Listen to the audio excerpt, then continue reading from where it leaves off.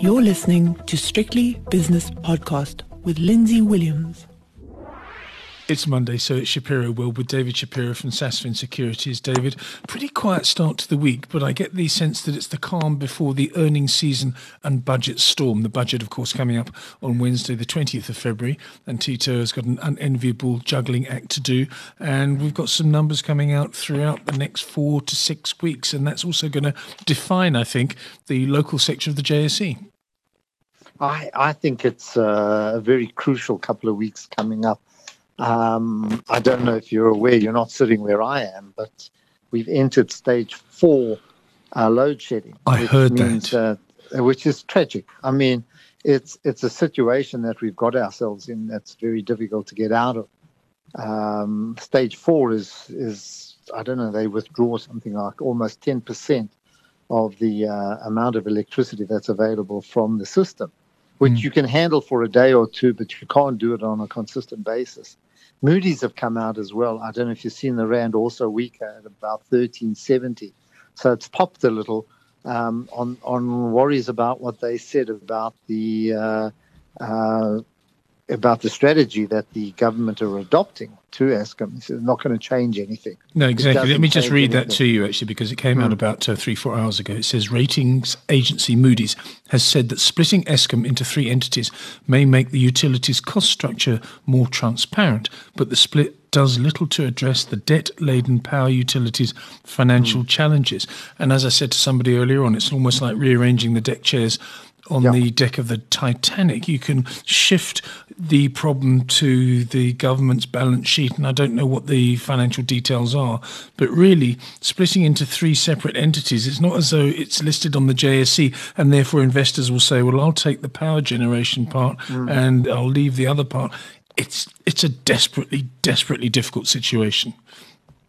Exactly what you've said now.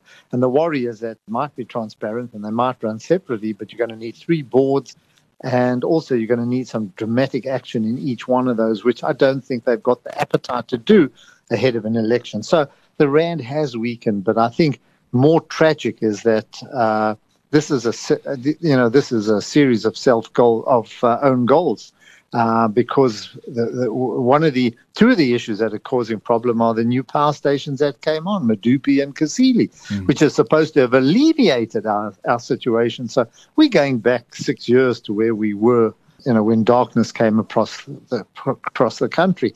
So it's a very, very tragic situation, and it's also going to play on sentiment. So, when you say we're coming into an important time, it is very important. What they plan to do, I can only see us selling some non-core assets within Eskom in order to raise the money and alleviate the situation. I'm not sure what Eskom owns that could be just sold off in some kind of fire sale to get some money. The other thing, looking ahead to the budget, there's very little margin to raise taxes in any area. The only way is hopefully that we don't spend a lot and cut back on spending, but that you're taking away from the economy as well. You're taking away there is no fixed investment. There is no investment in the economy either to maintain the current infrastructure or grow it. There is absolutely nothing. So I think government find themselves in a very difficult situation. We can talk and we can joke and we can laugh and put on fancy suits, etc. But I think things are fairly desperate here, looking at where we are at the moment. The situation with Eskom is a tragic one. You used the word tragic earlier on, but if you go back decades, I think what happened was that the apartheid government said, we have got a world-class electricity supplier here, and they really did, for better or for worse. Whether they did it in the correct way or not, that doesn't matter. We're not talking about political ideology here. I'm talking about the fact that it was a cheap, world-class supplier. But they didn't think that the political dispensation in South Africa would change and therefore the black middle class would grow. So they didn't plan for this demand. And what I don't understand, David, is I spoke to a chap who's a small and mid-cap analyst this morning, around about 9 o'clock. I phoned him up. And his phone wouldn't work. And he said, Lindsay, the network has been completely overloaded because everyone's using their mobiles rather than other means because there's no electricity in Sandton, in Johannesburg, and also in Cape Town, and it had gone down. Why didn't we know about this? Is it wet coal? Is it coal that can't be transported to the power stations? Is it the wrong type of coal? What suddenly happened between this time last week when we were speaking and today that South Africa has got no electricity? We don't know. They haven't let us know. It could be that there's faulty that there are faults with the system. Well, that there's a breakdown of the mechanism that distribute or to generate. We don't know anything. No one's got a grip on it. I'm sure that there's some desperate means to try and get whatever facilities are closing down or causing the problems to get them up again. But also that points to mismanagement and just a lack of foresight. Just to go back to what you said, what you've got to understand is, number one, we sold electricity to our neighboring states. And the other thing is that if you go to Bayside, Hillside, the aluminium plants, aluminium is nothing more than use of electricity to convert or to manufacture or produce aluminium. We had so much electricity that we were able to allow aluminium to be produced here, for which we do not have the basic raw material. So that gives you an idea of how much excess we had in those days. But no planning. So I think in the late 90s, going into the turn of the century, or just holding back development, has really cost us dramatically. So also, the other thing, Lindsay, you can't ignore is that we've just had bumbling people just running Eskom, and much of it was run for their own self-enrichment rather than for the good of the country. What about some investment analysts that have just flown over? They're saying to themselves, well, I'd like to see South Africa. I'm going to have a few meetings before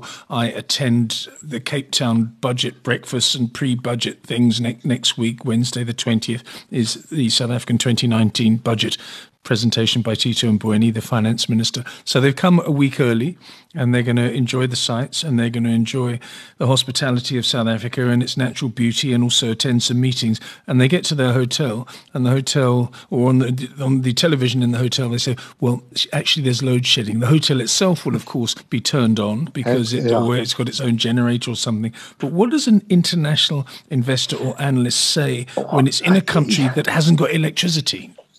Well, you can't. There's absolutely no way you're going to invest in it because there's no certainty of what lies ahead. There's no guarantee.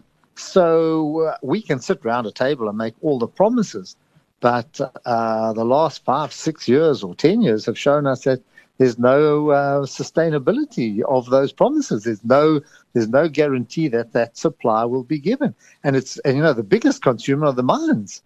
And, a single mine can consume more than a city.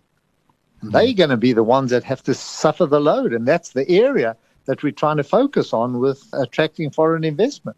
In his address on Thursday, Cyril Ramaphosa acknowledged that Eskom was in a state of crisis, it says here, and I thank you to fin24.com for giving me this, saying that the state would support Eskom's balance sheet. The president said that the Minister of Finance, Tito Mboweni, would provide further details in the budget speech. What more details do you need? Well, that's what I'm saying. The only details that I can think of are that he's going to sell off some non-core assets. They might have excess property. They might have excess, certain little businesses that they run that are not part of the core.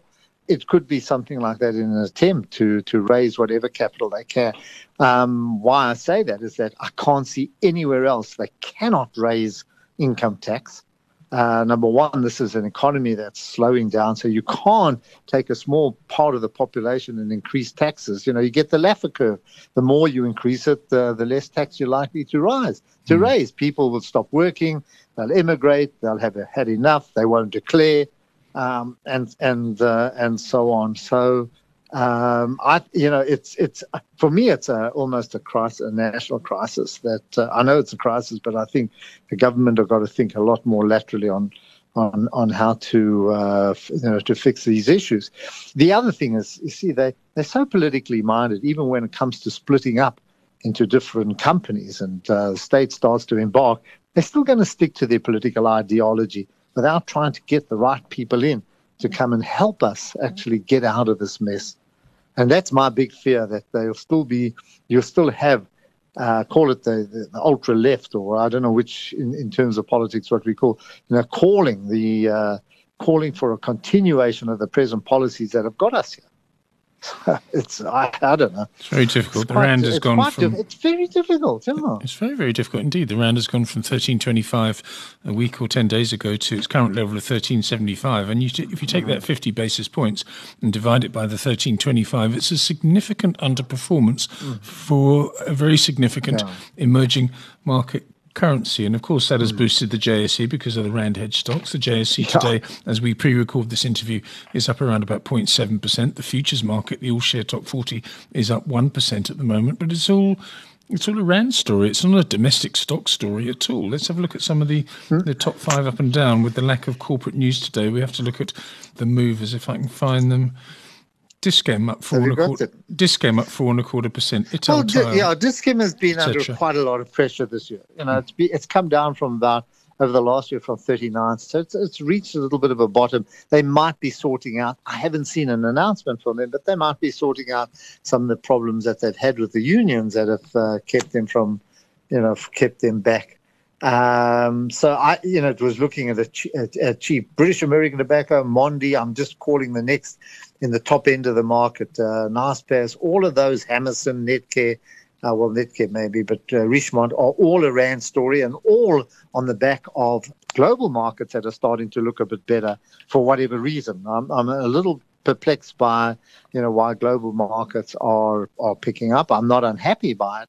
But also, if you look outside, Lindsay, we've still got trade talks, we've still got Brexit, we've still got shutdown looming. We've still got quite a few things that we have to get through there. But nonetheless, I think, global markets are a bit better. So that's where we're getting the kind of the push. If you look at the other end, you've got Woolworths down another 2.5% on further resignations and worries. And then making up the bottom end are all local businesses. I think investors worried. Lindsay, the one thing, no one knows where to go. If you're running a local portfolio, it's very difficult to know where to put your money. And I wouldn't be surprised if investors or money managers are just opting for cash, just staying with cash. Why I say cash is because even though the long end of the market, I'm talking about bonds, looks attractive because of, at 8 or 9%, what happens if Moody's do decide to pull the plug and downgrade us, or, if the economic circumstances here continue to deteriorate, those rates could go higher and therefore put pressure on your investments. Difficult one. Very, very difficult and very, very important couple of weeks coming up for South Africa, David. So we're going to have to wait for earnings season to confirm or deny what's going on. But I can tell you one thing, that a small business, a micro-sized business, a small to medium-sized business, no matter what it is going to be affected should this load shedding go on. And therefore, you've got to be very, very careful of a stock that is plying its trade specifically in South Africa. And I'm not being dramatic about this, but a week of this load shedding, and it crimps your earnings. Of course it does. Lindsay, I want to explain one other thing that no one appreciates. It's not that the lights go out in your house. Every traffic light in the city stops working. Yeah. Okay, that's it. So the chaos that it causes on the roads, the safety issues, because you can't put a pointsman at every intersection in this country that has a traffic light. So at the end, you have no idea what these kind of issues produce to your daily life. You want to go out, for a meeting or something, it's absolute chaos. And you can't have generators generating those the lights, because they're driven by whatever suburb they're in. I had the misfortune of just going out at lunchtime today, where every traffic light out, so it's stop, start, look around, wait for you. And people are perplexed. They don't know what to do because, you've got four sides at you, and some people are turning, others are not. Very, very. It's chaos. Yeah, it's not good. Hopefully, it'll just be a short-term thing. David, we're going to cut the market talk short now because next week we're going to be talking about lots of sets of results from various companies that have come out with recent trading statements. So we must talk about something also as interesting and as important, and that is the demise of Chelsea Football Club. They lost 4-0 to Bournemouth. They beat Huddersfield 4-0, but I could beat Huddersfield 4-0 on my own. And then they lost 6-0 yesterday to Manchester City. Manchester City back on form, and Kun Aguero, what a player he is. 2 hat-tricks in 5 days, I think he scored. But Chelsea, come on now, Abramovich, do something. Get a manager for the long term. He seems to have lost interest because there doesn't seem to be anything happening there. I'm not sure whether I'm on the right track or not, but they were one of the favourites at the beginning of the season, and right until maybe a month ago, wherever it was, they were up there. They were giving it a go. It's the 3 clubs that we thought it was Chelsea, Liverpool, and Spurs. Spurs was the outsider, and Spurs doing pretty well, and Chelsea have just fallen apart. Once they lost the first game, they just fell away. These losses are big. 6-0. I don't know when last. Chelsea lost 6-0. They've never lost 6-0 in the Premiership, ever. That's their worst ever defeat. The last time they lost 6-0 was probably when Kerry Dixon was playing for them back in the 1980s, 90s, whenever it was. It's been so many years. But the manager didn't shake Pep Guardiola's hand at the end. He just stormed down the tunnel. I don't think you'll see him again. What, humiliated? Yeah. You mean just humiliated, yeah. Anyway. Okay, David. Tragic. Thank you very much for your time this evening. That's David Shapiro from Sasfin Securities in Johannesburg, and that was Shapiro World.